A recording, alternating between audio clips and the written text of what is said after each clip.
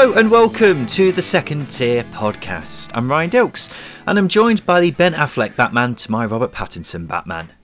It's Justin Peach. Good day to you, Ryan. Justin, how are you?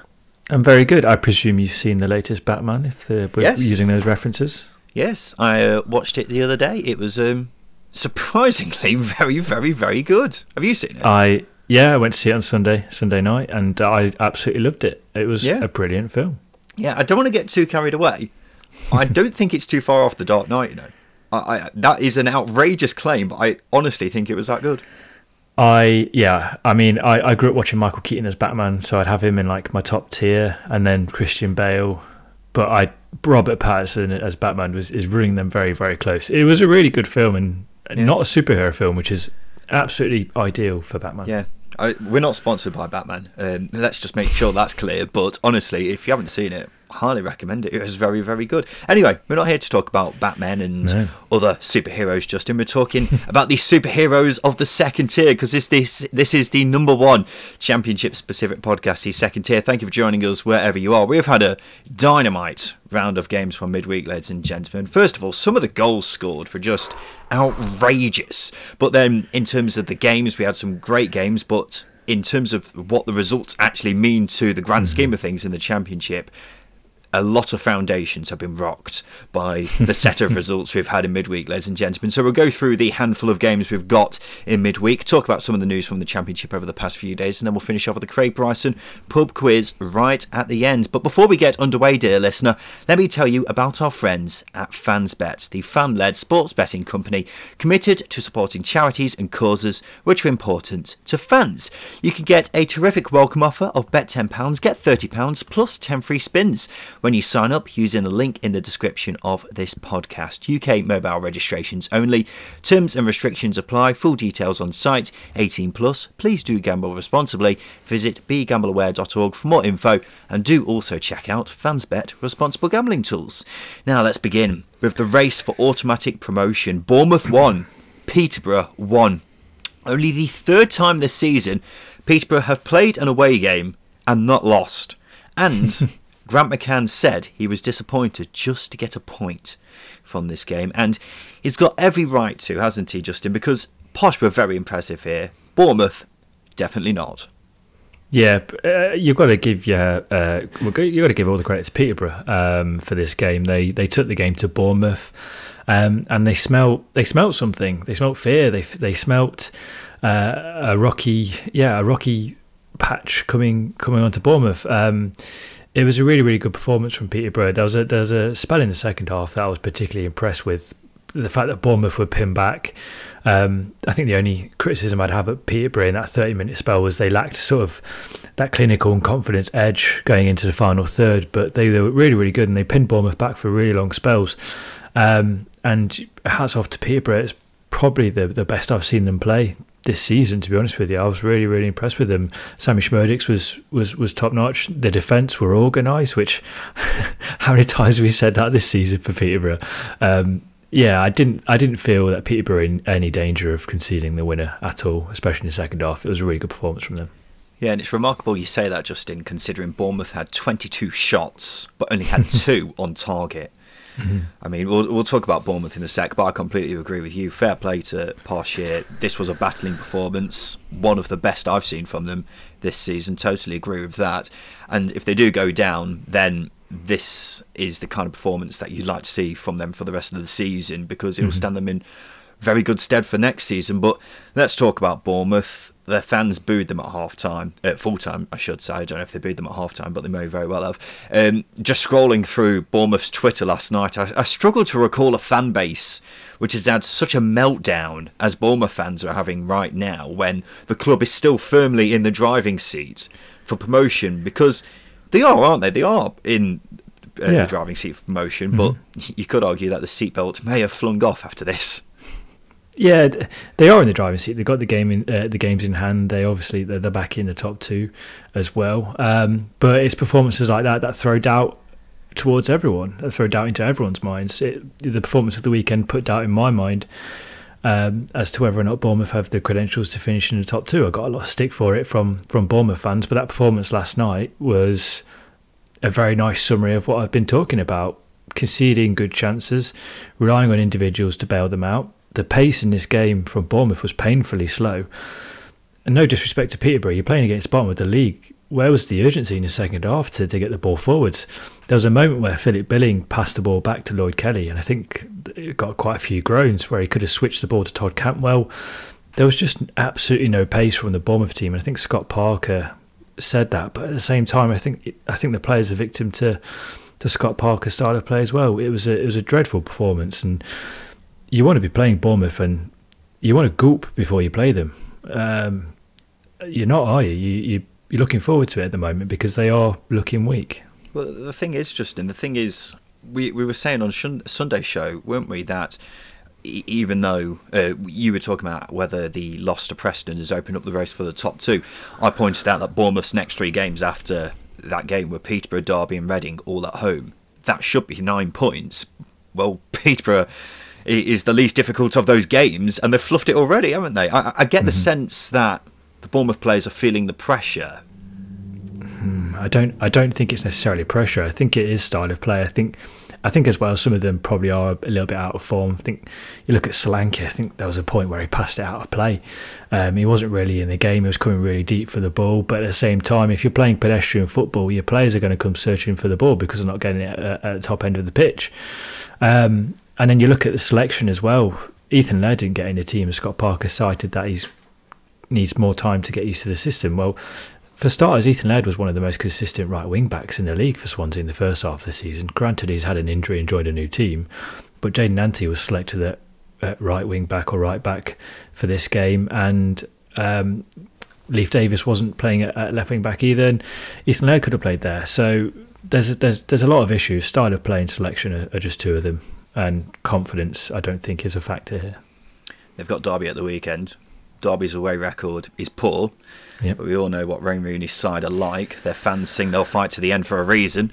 And I think Bournemouth will definitely find that come this weekend. And Derby are at the point where they've got nothing to lose, have they? So they'll have a go. And I think that they've also got quite a good record against Bournemouth as well. So, yeah, it's a squeaky bum time for Bournemouth at the moment, isn't it?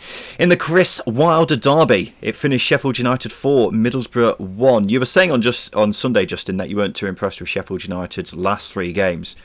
Surely you were impressed with them here, weren't you? Oh, 100%. Yeah, they really, put the boot to me, didn't they? Not like they're probably listening, but yeah, that was the type of performance that not justifies, but you can then excuse the last 3 games because they haven't been dropping too many points over the last 3 games, and they go away or they go home and beat a playoff rival so convincingly like that. They answer the critics, and they did it really well. That Bournemouth were Borough were really poor, but Sheffield United were at their creative best here. They were defensively good, and it almost felt like they out Chris Wilder in this game. That's what it felt like. I think Morgan Gibbs-White was sensational. The goal he scored with the little flick was unbelievable in itself, but Middlesbrough just couldn't cope with him. And when he's on form, like he was here, it's frightening how good he was. Without a doubt, for me, one of the best players in the Championship. But elsewhere, Sander Berger was great. He's finally been showing how good a player is in the last few weeks. Billy Sharp, superb as well.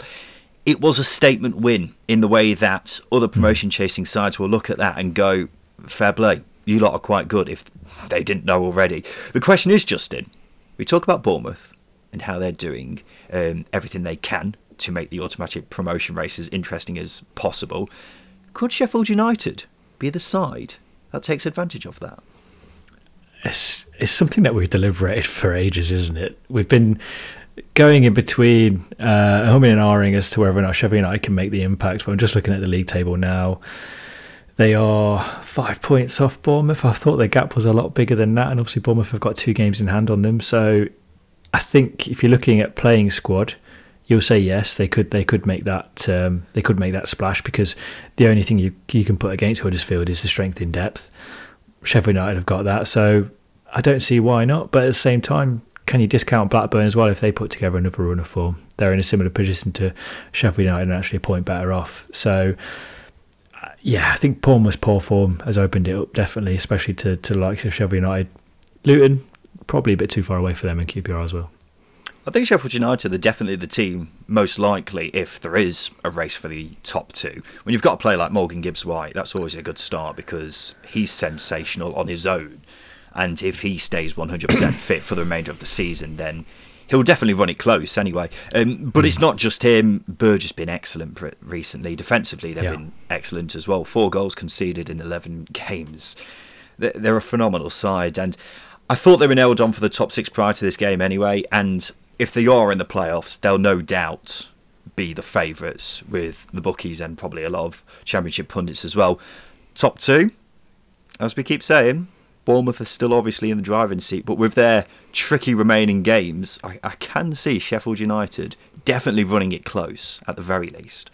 Chris Wilder was not a happy bunny after this game, Justin. Of course, going back to Bramall Lane and losing like this is never going to particularly please him, is it? He said not one player came out with any credit from this game in his eyes. Their away form is a big concern for them, though, isn't it? 8 straight home wins, but 1 point from 5 away games. And that's not the kind of form that will get you into the playoffs, is it? No, it isn't. If anything's going to be their undoing in terms of getting into the playoffs, it's going to be their away form, isn't it? They've lost a little bit of consistency as well. Just look at the last 6 games; it's literally win-loss, win-loss, win-loss. So there's a lot that needs to be rectified by Chris Wilder. I always thought that this season might be a season too soon for Borough, and it might be playing out like that, but there's still a lot of time to go to turn that around. But there's a lot to do, especially away from home if they are going to do that. And looking at this game in isolation, it was a sloppy, lethargic display, so similar to the Barnsley game actually. The first three goals from Sheffield United were all painfully avoidable. Not sure what Lundman's doing for the first. Billy Sharp's unmarked for his, and then Jack Robinson's unmarked for his goal as well. So just really poor defending to let them down in this one, and that sort of standard has started to seep into the form of late for Borough and Wilder. The defence has not been a problem, has it, really, at all, since Wilder's come in. So I was, the same as you, shocked by how poor they were defensively. I still fancy them to get into the top 6, but I would say that they're probably one of many playoff chasing sides right now whose chances of getting in the top 6 are 50-50. And it could swing either way for quite a few teams. Borough, one of those teams in particular. One positive from this game is, following Balogun got his first Borough goal, his loan move hasn't exactly gone to plan so far, but it would be a great time for that to turn around right now, just as Borough look like they're having a bit of a wobble. Fulham are now 14 points clear of second place after smashing Swansea 5-1. Majestic, glorious, spellbinding. Any other words you want to throw in to describe this Fulham win, Justin? Borderline arrogant, isn't it? We've said all we need to say about Fulham. Now they're just showing off. It's just arrogance. Not a fan of it. They should be expelled from the league. Fair enough. Nico Williams got 2. The second one was a real beauty, wasn't it? Flicks it up and volleys it into the top corner from the edge of the box. Even the Swansea fans were clapping it. Ignoring the screamer and nearly scoring from the halfway line at the weekend, I've been asking myself the same question every time I've seen Nico Williams in a Fulham shirt. Why is this man playing Championship football? Because he is clearly way too good for the second tier. Yeah, it is a strange one, isn't it? I was surprised when he was linked with a move, because he was linked with a move to Bournemouth at first, and then Fulham swooped in on transfer deadline day. So I was really surprised to see those links, because even when he'd been playing for Liverpool, I know he's surrounded by world-class players, but he's always looked fairly comfortable in the Premier League. So yeah, for him to not be able to get a move to somewhere in the Prem or a top league throughout Europe is a surprise, but that's Fulham's gain, isn't it? Because they've got a top class right back who's still got a lot to go in terms of his development, a long way to go. Sorry, and his performances of late have been absolutely spectacular. You didn't think this Fulham team could improve, but probably right wing back or right back was one of the areas where they looked weaker going forwards. But now they've got Nico Williams in. It's a complete set. It is ridiculous. Yeah, he's very Trent Alexander-Arnold-esque in the way that he's able to dictate the game from right back, and you have got to be a seriously good player to do that, and he clearly is. I don't know what the details of the loan are with regards to him going back to Fulham next season, but that'll be a great first step for them in the Premier League if they do manage to get him back to Craven Cottage next season. Mitrovic scored again, 35 goals now. he's got 11 games to break Guy Whittingham's modern-day second-tier record of 42. So 7 goals in 11 games. Say what you want with that. Very doable. In 2022, Fulham have won 10 of their 12 games, which is just a mind-blowing record, Justin. Just pointing this out, it's still mathematically possible for them to break Reading's points record, 106. If they win every game from now until the end of the season, they'll have 109. Justin? See, I said at the start of the season, or a couple of games into the season, that they'll break Reading's record, and then they started to have, I think they lost to Blackpool, and they started to have a little bit of a wobble, and it took them a while to get going again. But now you mentioned that the maths is on, I think they can do it. Well, as I say, they've won 10 of their 12 games in 2022. If they just slightly do better than that in the next, 11 games or however, then they'll do it, won't they? So I know Reading fans are very protective about that record, and if they lose that record and get relegated this season, they'll be absolutely gutted. But I think they'll definitely run it close, without a doubt. Yeah. As usual, Justin, what can we say about Fulham's opponents in any game that they have? You've just got to accept that they're very good, haven't you? And it's not really any different for Swansea here. Strange stat from this game. This is the first time this season that Swansea have scored from a set piece. And they do it against the team who have had the best record for defending set pieces this season. With 10 men. Yeah, all right then. Luton remain in the top 6 after a 1-0 win away at Coventry. By no means a classic of a game, but now Luton have got their teeth into a playoff place, and it looks as if it's going to take some doing to make them let go of it again, Justin. Yeah, Luton have got this habit to grind some games out, which is a really good balance to have. I don't think they're going to particularly blow too many teams away, but like we said with Luton all season, they will work hard, they will outfight you. That will be their aim, and they do that really, really well. And I think in this game, they've come up against a Coventry team in decent form, and they've shut them out essentially. And Luton's efficiency defensively has won them this game, and Tuesday night away from home, it's always going to be a difficult one, especially at this stage in the season. So to be able to grind those wins out, get a clean sheet, your star striker scores as well. Yeah, very, very positive night for Luton. Obviously, it keeps them in the playoffs. I think the most impressive thing for Luton is how they just completely shut Coventry down. After the goal, Coventry didn't really have a sniff. Alex Palmer had to make a good save near the end of the game, to be fair, but that was just about it, and Coventry were mostly restricted to half chances. Elijah Adebayo got his 13th goal of the season, a very nicely taken goal. He's having a great campaign in general, isn't he? But 4 wins in 5 now for Luton. Just pointing out there, Luton 5 points off second. The second most points won in the division in 2022. No further comment from myself at this time. If Coventry's playoff hopes weren't over before, they are now, aren't they? Yeah, they probably are. I think this is a game that highlights a bit of imbalance in the squad, to be honest with you. You look at if Victor Gyökeres, for example, isn't in form, then you've got to rely on Matty Godden, but his fitness has been an issue this season, which you spoke about in Sunday's episode. Callum O'Hare, if he's missing, have they got another number 10 who can make an impact like him? They don't. So there's a lot that needs to be done in the summer. I don't think there's a massive gap that Coventry need to bridge to be able to compete to get into the playoffs. I don't think they're that far away. They just need a bit of quality adding, but at the same time, it's something that's going to be very difficult to do with their budget. But yeah, you're right. This was a game that probably ended their playoff hopes, but as I say, it's been a really good campaign from Coventry, and I think that's impressed me most about them this season is not necessarily how they create chances. They've been very good creatively, actually. One of their best teams in terms of creating chances this season, just slightly underperforming in front of goal. But their defensive efficiency is brilliant. They're a very good defensive team, which goes unnoticed. Yeah, I really want to emphasise that point, that even though it looks like Coventry's season is all but over, it has still been a great, great season for them. After starting so well and falling away, it's very easy to forget how much progress they have made this season. Because most Championship pundits, like ourselves, had Coventry in or around the relegation zone at the start of the season, didn't they? And I don't think many fans were expecting anything more than a season where they stay clear of a relegation battle at the highest point. But right now, a top half finish looks to be on the cards. I mean, they're above West Brom, Justin, whose wage bill must be gigantic next to Coventry. So I hope the fans are buzzing with this season, no matter how it ends. Mark Robins is building something great. They've got a good group of players, and then you've also got the likes of Tavares coming through, which stands them in good stead for next season. So they're treading a path that's very similar to what Luton have trod in the past, haven't they? Where they've worked their way up the division, had it stay up in your first season, finish mid-table your second season.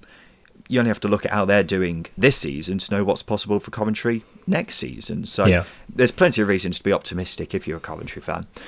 A 94th minute equaliser from Lewis Baker denied Barnsley a massive win over Stoke. 1-1 it finished. The place to start here, Justin, is Domingos Quina's goal. How he's managed to dribble from one corner of the box to the other is strange, but let's not take anything away here. What a strike that was. Oh, beautiful goal, and expect nothing less from Quina. I've really enjoyed his loan spell so far, and he's probably being a little let down by his teammates a little bit. They're relying on him a little bit too much to be the creative spark, and they've got good players in that forward line. They all need to start contributing, because if they do, they'd have seen that game out yesterday, or got another to kill the game off. And as for Quina, I really want to see him playing regular football next season, for whether that's Watford in the Championship or in the Premier League, or another loan spell, because he's got so much quality. Barnsley were really poor in a defeat on Saturday against Derby, but Quina was by far head and shoulders above the rest. He was brilliant.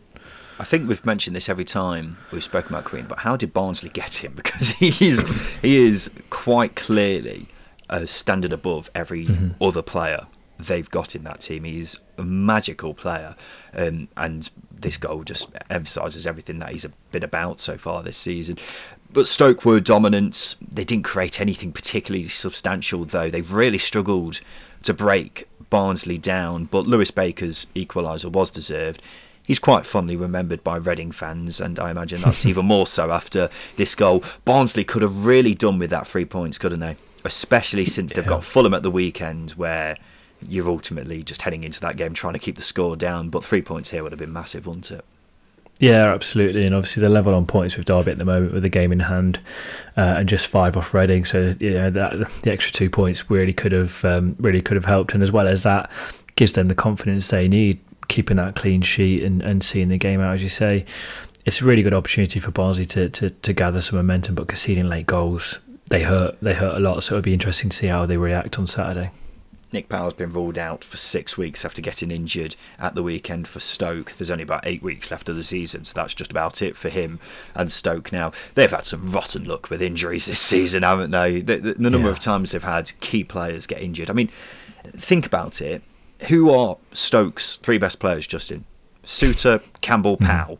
All 3 of them have missed multiple months of the season, and I don't think any of them have been all fit at the same time. So it's crippling, and people will point the finger at Michael O'Neill. We'll probably have a longer conversation about that at some point, Justin, but the injury problems certainly haven't helped. And the final game for midweek is Blackburn 0, Millwall 0. Millwall didn't have a single shot in this game. Can't recall the last time I saw that, and for it to happen to a team who's just won 5 on the trot as well is very odd. But Millwall defended well despite their non-existent attack. They've only conceded 1 goal in 5 games, and I think as points go, this is quite a good one. Yeah, I mean, fair play to the Millwall fans travelling up there for your team not to create anything, like even just 30 yards out, just have a pop. Literally nothing. Literally nothing. I think they recorded 0 XG, didn't they, as well? Which that for the data, when you don't have a shot. Yeah, for the data nerds out there, that means you've not even got into the box. So yeah, it wasn't the best display, and I think it could have been a different game as well had the referee spotted the most penalty I've seen this season on Joe Rothwell from Alex Pearce. But that's the EFRS. But yeah, it was another good clean sheet for Millwall, and it keeps them in the hunt for the playoffs. Yeah, the winning run wasn't going to last forever, was it? But if they can stay defensively solid from now until the end of the season, Millwall will definitely have a shout for the top 6. Blackburn's misfortune in front of goal is very concerning. 3 goals scored in 12 games now. It's gone from a cause for concern to a very, very big problem. Yeah, I think the most worrying thing about this is they are still creating opportunities for players. They are still putting players in positions, but they're not putting those chances away. And West Brom we laid into West Brom earlier in the season for that underperformance in front of goal, and look where it's put them in the table. They're 13th now, and I'm not saying Blackburn are going to drop that far, but the penny has to drop at some point for the players, because the season could unravel because they're not putting chances away. I think Sam Gallagher had 2 really good opportunities, one in the first half where he's headed wide from about 4 or 5 yards, and I think Tony Mowbray even looks to the skies at that point, and there's another header at the back post which he decided to square rather than put in challenge the keeper essentially. So yeah, it's bad decision making, not being clean enough. That's what's letting Blackburn down. Well, I was having a look at their goal conversion rate from December time, and at that point they were 14th for expected goals created, but 2nd for actual goals scored.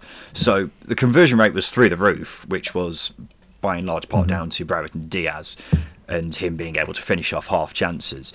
And since then, the conversion rate has evened out, and that does tend to happen with sides who aren't consistently creating large amounts of chances per game, and I think that's what we're seeing now. Whether having a fit Brereton Diaz would have made a huge amount of difference, I'm not sure, because even his conversion rate was astonishing to the point of being almost unsustainable. And now Blackburn are in a difficult position where they're not creating a huge amount of chances, and the conversion rate is plummeted. They're creating probably like one good chance a game, aren't they? But not, an overwhelming amount of chances. And looking at the data side of things, they've only had one game this calendar year where their expected goals has been over 1.5 goals. So that's an issue, and obviously putting them away is becoming a real pain for them. Brereton Diaz is hoped to be back after the international break, although I've seen a bit of a kerfuffle between Blackburn and Chile over whether they're calling him up for the World Cup qualifiers. Bradley Dack's meant to be back as well. They need him to hit the ground running, because if not, if Blackburn don't sort out this goal scoring problem soon, they won't get in the playoffs. I think that's simple as that. However, as we're pointing out, I was having a look at the fixture difficulty for each side and working out the positions that each team are in, and Blackburn have got by far the easiest run of all the playoff/promotion chasing sides, so hopefully that should stand them in good stead. Justin, let's have a quick break. After that, we'll talk about some of the news from the past few days and then finish off with the Craig Bryson pub quiz.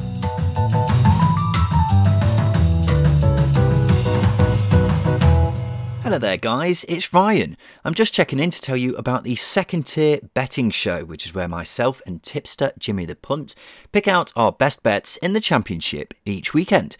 We've been doing it since the start of the season and have made a tasty little profit in that time, with winners at prices as big as 25-1. We have a new episode out every Thursday and Monday if there's a full round of midweek games, so if you enjoy having a flutter on the Championship, why not give it a listen? Search Second Tier Betting on your favourite podcast platform.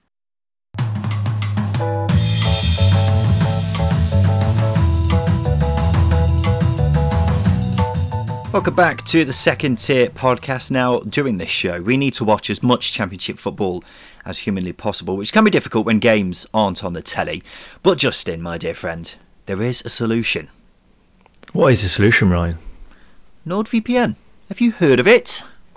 I don't think I have heard of it. What is NordVPN, Ryan? Oh, surely you should know about it by now, Justin. It's the service with so many benefits. Say you're at home and want to watch your club play. Well, NordVPN lets you change your virtual location so you can watch it on iFollow or whatever your club streaming platform is called. But it's not just football. Had enough of scrolling through the same films and TV shows on Netflix? Well, you can change your location and get access to American Netflix or Canadian Netflix or Zimbabwean Netflix and watch all the content on there that isn't available on the UK version. Also, if you had NordVPN on your phone, tablet or laptop, it helps protect you from naughty hackers when you're on public unsecure Wi-Fi. So grab your exclusive NordVPN deal by heading to nordvpn.com and using the code SECONDTIER to get a huge discount off your NordVPN plan, plus one additional month for free and a bonus gift. It's completely risk-free with Nord's 30-day money-back guarantee. It costs less than a meal deal, so it's an absolute bargain. Have a look for yourself right now. Right, now it's time for this.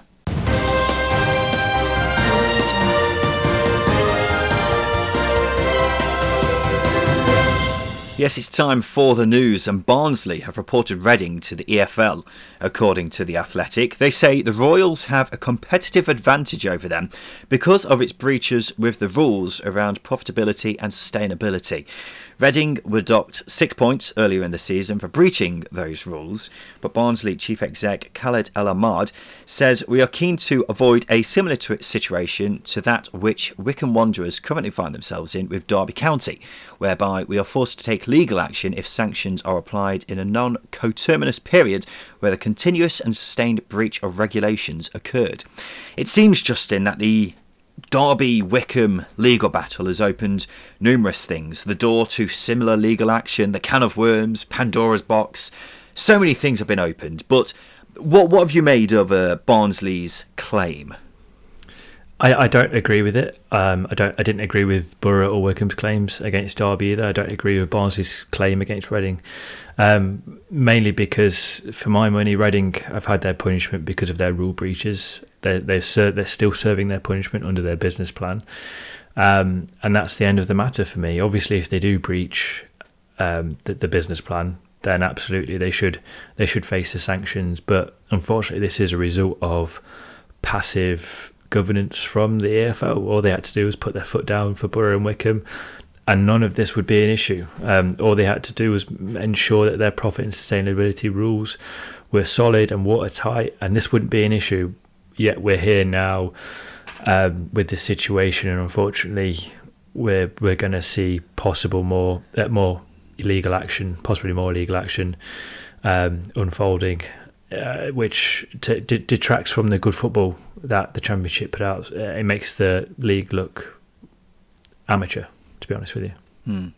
I don't think Barnsley have got a leg to stand on. If they go down this season, it won't be because of the spending power at other clubs. It'll be because they've been crap for 9/10 of the season. Yeah. Not even 9/10, actually. It's more like 19/20. The only reason Barnsley have got any hope of staying up is because two teams have already been punished, and I don't think any Barnsley fan will deny that they deserve to go down this season based on what we've seen so far. The EFL has got to stand firm here, otherwise this is going to happen every season, and it's going to set a precedent for it to be happening all the time, and it could end up leading to clubs suing referees for getting a decision wrong unless the EFL sets an example now. So 100% the EFL needs to stand firm and tell Barnsley just get on with it.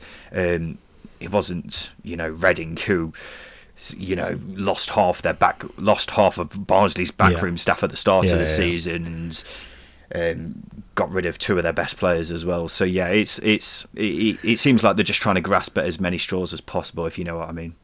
Yeah, I completely agree with you. It's worth pointing out that Reading fans have made a really good argument against the sanctions or possible sanctions, is that they've hired Paul Ince to balance out the competitiveness. So make of that what you will. I don't think Barnsley can go after Reading after hiring Paul Ince. So there we go. No comment. Danny Simpson has left Bristol City. His contract has been mutually cancelled after making just 8 appearances this season. Brilliant news for Coventry fans. Gustavo Hama has signed a new deal at the club to keep him there until 2024. His old contract was set to expire in 2023 amid interest from elsewhere. The Hama Badger is one of my favourite players in the division, Justin, purely because it's just so rare for a player to be so elegant on the ball but so vicious off it. Yeah, he's very nice balance, isn't he? And I think he set a very high standard for himself in his first season last season, and this season I don't know if he's met the same standards or he's just gone under the radar because of other players have been really, really good. But nonetheless, the growing interest in him is a good sign. It's a good sign for him. It's a good sign for Coventry because they're becoming this team that develops players, that improves them and possibly might sell them on. There might be a decent release clause in there that means Coventry get a fair whack, and obviously the value of that player is protected as well. So it's good news for everybody, and yeah, he's a very good player, a very, very good player, and one that is well liked, especially if they are a bit bitey off the ball and good with it. Blackpool defender Marvin Ekpiteta has also signed a new deal until 2024. Someone we spoke about very recently, Justin. Something we haven't mentioned with him is his rise through the divisions. 2019 was his first year at Football League level. at the age of 24. Prior to that, he had spent most of his career not even playing National League level. It was the tier below that. But next season, assuming he's in the Championship, that will be the first season that he's had in the same division as the year before in 5 years. He's moved up a division each time since then, so pretty remarkable. And he's the kind of player who you can give an example to from a National League perspective and say, look at what these players have achieved. Ekpiteta is one of those who is a shining example, isn't he? The EFL has suspended the broadcast of its feed in Russia. It's in response to the invasion of Ukraine. The Premier League has done similar as well. Continuing with that theme, according to Sky Sports, Forest want the EFL to lobby FIFA so that players contracted to Russian clubs can walk away from their contracts. Forest say that they don't have any players they specifically want to sign, but feel it is an important matter of principle. Interesting. Don't know if you've got any thoughts on that, Justin? Yeah, it is correct. I mean, players should be able to leave. I just don't think Forest are doing it without the knowledge of possibly signing one or two players from over there. They might have their eye on a couple of players, but nonetheless, yeah, they are right. I just don't know why Forest are leading the charge to FIFA on this, not anybody else, like lawyers. Yeah, or the EFL in general, or FIFA for that matter. Transfer rumour time. Birmingham Live says Keenan Davis is really enjoying his time at Forest and Villa are keen to sell him. A deal will be done in the summer if all parties agree to it. You're a fan, aren't you, Peachy Boy? I'm assuming you'd love to see him at the City Ground permanently next season. Yeah, I think with a lot of players who spend a lot of loan spells away from clubs, it's nice to see them end up somewhere and be able to flourish. And Keenan Davis has been brilliant. Not a prolific goal scorer, but what he adds to that front line at Forest is invaluable. He's a really top player, still very young, and physically he looks incredibly difficult to defend against. Arsenal struggled with him, Leicester struggled with him, and Liverpool might struggle with him in the next round of the FA Cup. He's a very good player and he's destined for the Premier League. I'm hoping that Villa don't ask for an extortionate amount of Probably money will. for him. Yeah, that's my only fear with it, and I can't imagine his wages are particularly cheap as well because he's been at Villa for so long and has played a handful of games in the first team that I fear that if his wages are as big as I fear and Villa ask him for a decent amount for a transfer fee, then Forest may be priced out of it. But we'll see. I'm the same as you. I'd like to see him in a Forest shirt again next season. And finally, Bristol City's deal with its main shirt sponsor is set to come to an end on March 31st. It's after MansionBet announced that its betting brand will cease trading. The bizarre bit about this story is Bristol City will continue to wear the MansionBet logo on their shirts for the remainder of the season. So they'll be advertising a defunct betting company in the last 2 months of the season, Justin. If it ends, you may as well just donate the space to a local charity, potentially. I don't know. That makes a lot more sense to me than, advertising a brand that doesn't exist or a sub-brand that doesn't exist anymore. Very Believe weird. it or not, that is exactly what Bristol City fans have been saying. So, I'm not sure what the thinking is behind that decision, or just make it something funny, at the very least. I'm trying to think of something funny now off the top of my head. I don't know. Yeah. Like the bridge, is it the Clifton Bridge? I don't know, something to do with that. Or maybe would that be just funny? I don't know. I'm trying to. You put me on the spot here. I don't know. So You didn't have to come up with anything. No, I didn't. I don't know. Maybe Famara Jeju. Like let's throw it back to Famara Jeju. Oh, I would love Famara Jeju's face just to be plastered on the front of the Coventry shirt. Coventry shirt? God, this has gone off rails, hasn't it? Right, now it's time for this. All right. Settle down, you lot. It's time for the Craig Bryson pub quiz. Indeed it is, Mr. Bartender. This is a game where Justin and I try to guess a mystery championship legend. This week, it's Justin's turn to give me 6 clues on a player who's made at least 200 championship appearances. I've just got to guess who it is. The score is 11-9 to myself. Time is running out for Justin Peach to turn it around, but I get the feeling you're going to really stitch me up with either the most obscure player in the world or you're going to give me some really crap clues. These clues are good, and this player is not obscure if you know your championship. So there we go. That's what we're doing today. Well, I'll hold you to that in 2-3 minutes' time. First clue, please, Justin. I made 234 appearances, scoring 39 goals. Okay, that sounds like a midfielder. I will go with Paul Anderson. That is not Paul Anderson. I thought for a moment, the look on your face. No, it's not. It's not Paul Anderson. I started my career in non-league before getting a chance at Millwall. Okay. Is this in the Championship? Yeah. Okay. Millwall. Shane Ferguson. It is not Shane Ferguson. I don't think he's made that many appearances nor scored that many goals. I don't think he started in non-league after either, but go on. No, he didn't. I made my name at the Lions and was part of the team that got to the FA Cup final in 2004. I was going to say a certain Australian then, but surely he didn't start off in non-league. Did he? No, surely he's not made 200 appearances either. My memory of that Millwall team isn't great, I've got to say. I only remember a handful of players. Go on, I'll just say him. Tim Cahill. It is not Tim Cahill. I thought you were going to go for a different Australian. While at Millwall, my career nearly prematurely ended thanks to a recurring back injury, which prevented me from sprinting. A basic need for a player in my position. A basic need for any footballer, actually. Yeah, that doesn't really narrow it down at all. No, it doesn't. This player got his situation fixed at the Harvey Street Clinic, which was actually in the bio, if that narrows it down any more for you. Oh, yeah, I know it well. The fact I only know one club who this player's played for is not helping me at all. Jimmy Abdu? It is not Jimmy Abdu. Next clue. I guess I'm going to have to answer. I signed for Neil Warnock at Sheffield United, which is a surprise as I was one of the players that he said, "That's for Muscat, that," in the famous documentary.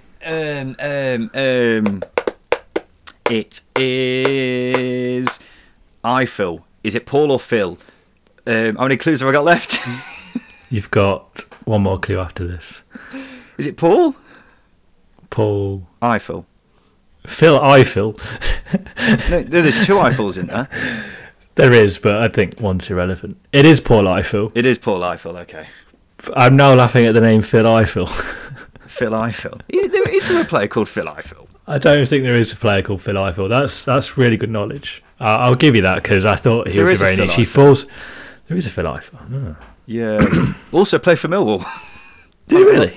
I'm not sure if he's related. No, he's not. Yeah. But it's Paul Eiffel, is it? Just to get that. It is Paul Eiffel. Yeah, yes. Okay. Yeah. What's the last clue, Justin? I went with Warnock to Crystal Palace before retiring after a stint in New Zealand, where I am the manager of Christchurch United. Wonderful. That's really nice to hear. Do you want to know another fact about him, Justin? Okay, let's go. He follows the second tier on Twitter, so I see his tweets all the time. So he stays very much in my memory. Completely forgot he played for Millwall, though. There we go. That means it's, 12-9 to myself for the season now. I thought you were going to do me there, Justin. When we I did as well. The last two, but I got there in the end. So there we go. Another episode of the Second Tier Podcast wrapped up for midweek, ladies and gentlemen. Just before we go, we want to say a thank you to everyone who listens to us week in, week out. As many of you will know, our Twitter account got suspended recently. It's thankfully now back, but we were worried that it might affect how many listeners we get, and it didn't. And that shows that we've got a brilliant core of listeners now who will listen to us in each and every episode. And that means a lot to us because we put a lot of effort into each show, and to give you the lowdown on everything that's the best in the league in the world, and for it to be us who gives you that it's a great honour, and we appreciate you as listeners. So thank you for your continued support. You may not agree with everything that we say, but football's a game of opinions, isn't it? And we're grateful that you come here to listen to ours. So there you go, Second Tier Podcast. We'll be back again on Sunday to talk about all the weekend's games as we head towards the business end of the season. Are we in the business end of the season now, Justin? 10 games remaining? Yeah, I think that's the business end. I did put a business end in my notes, so I think we're now, we're entering business end time. If it's not now, it's definitely after the international break. So we're there or thereabouts, whatever the case. So there we go. Business end of the season, championship. Here we go. Second Tier Podcast back on Sunday. I've been Ryan Dilks. I've been Justin Peach. Thank you for listening.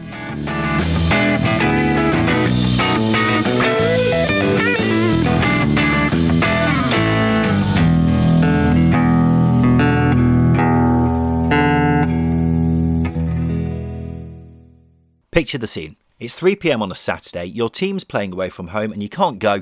You're sat there wanting to watch your championship side play, but you can't get it on your telly. Well, fear no more, dear listener. Why not try NordVPN? NordVPN lets you access content from over 59 countries just by changing your virtual location. So essentially, your internet will think you're abroad, and that means you can get access to the 3 p.m. Saturday games from the comfort of your own living room. It's not just football, you can do it with streaming services as well. For example, I was on Canadian Netflix the other day and was watching The Shawshank Redemption. You can't get that on streaming services here. It's also useful for cybersecurity when you're on the move too. Get your exclusive NordVPN deal by going to nordvpn.com/second tier or use the code second tier to get a huge discount off your NordVPN plan, plus 1 additional month for free and a bonus gift. It's completely risk-free with Nord's 30-day money-back guarantee. It costs the same as a cup of coffee each month, so why not give it a go right now?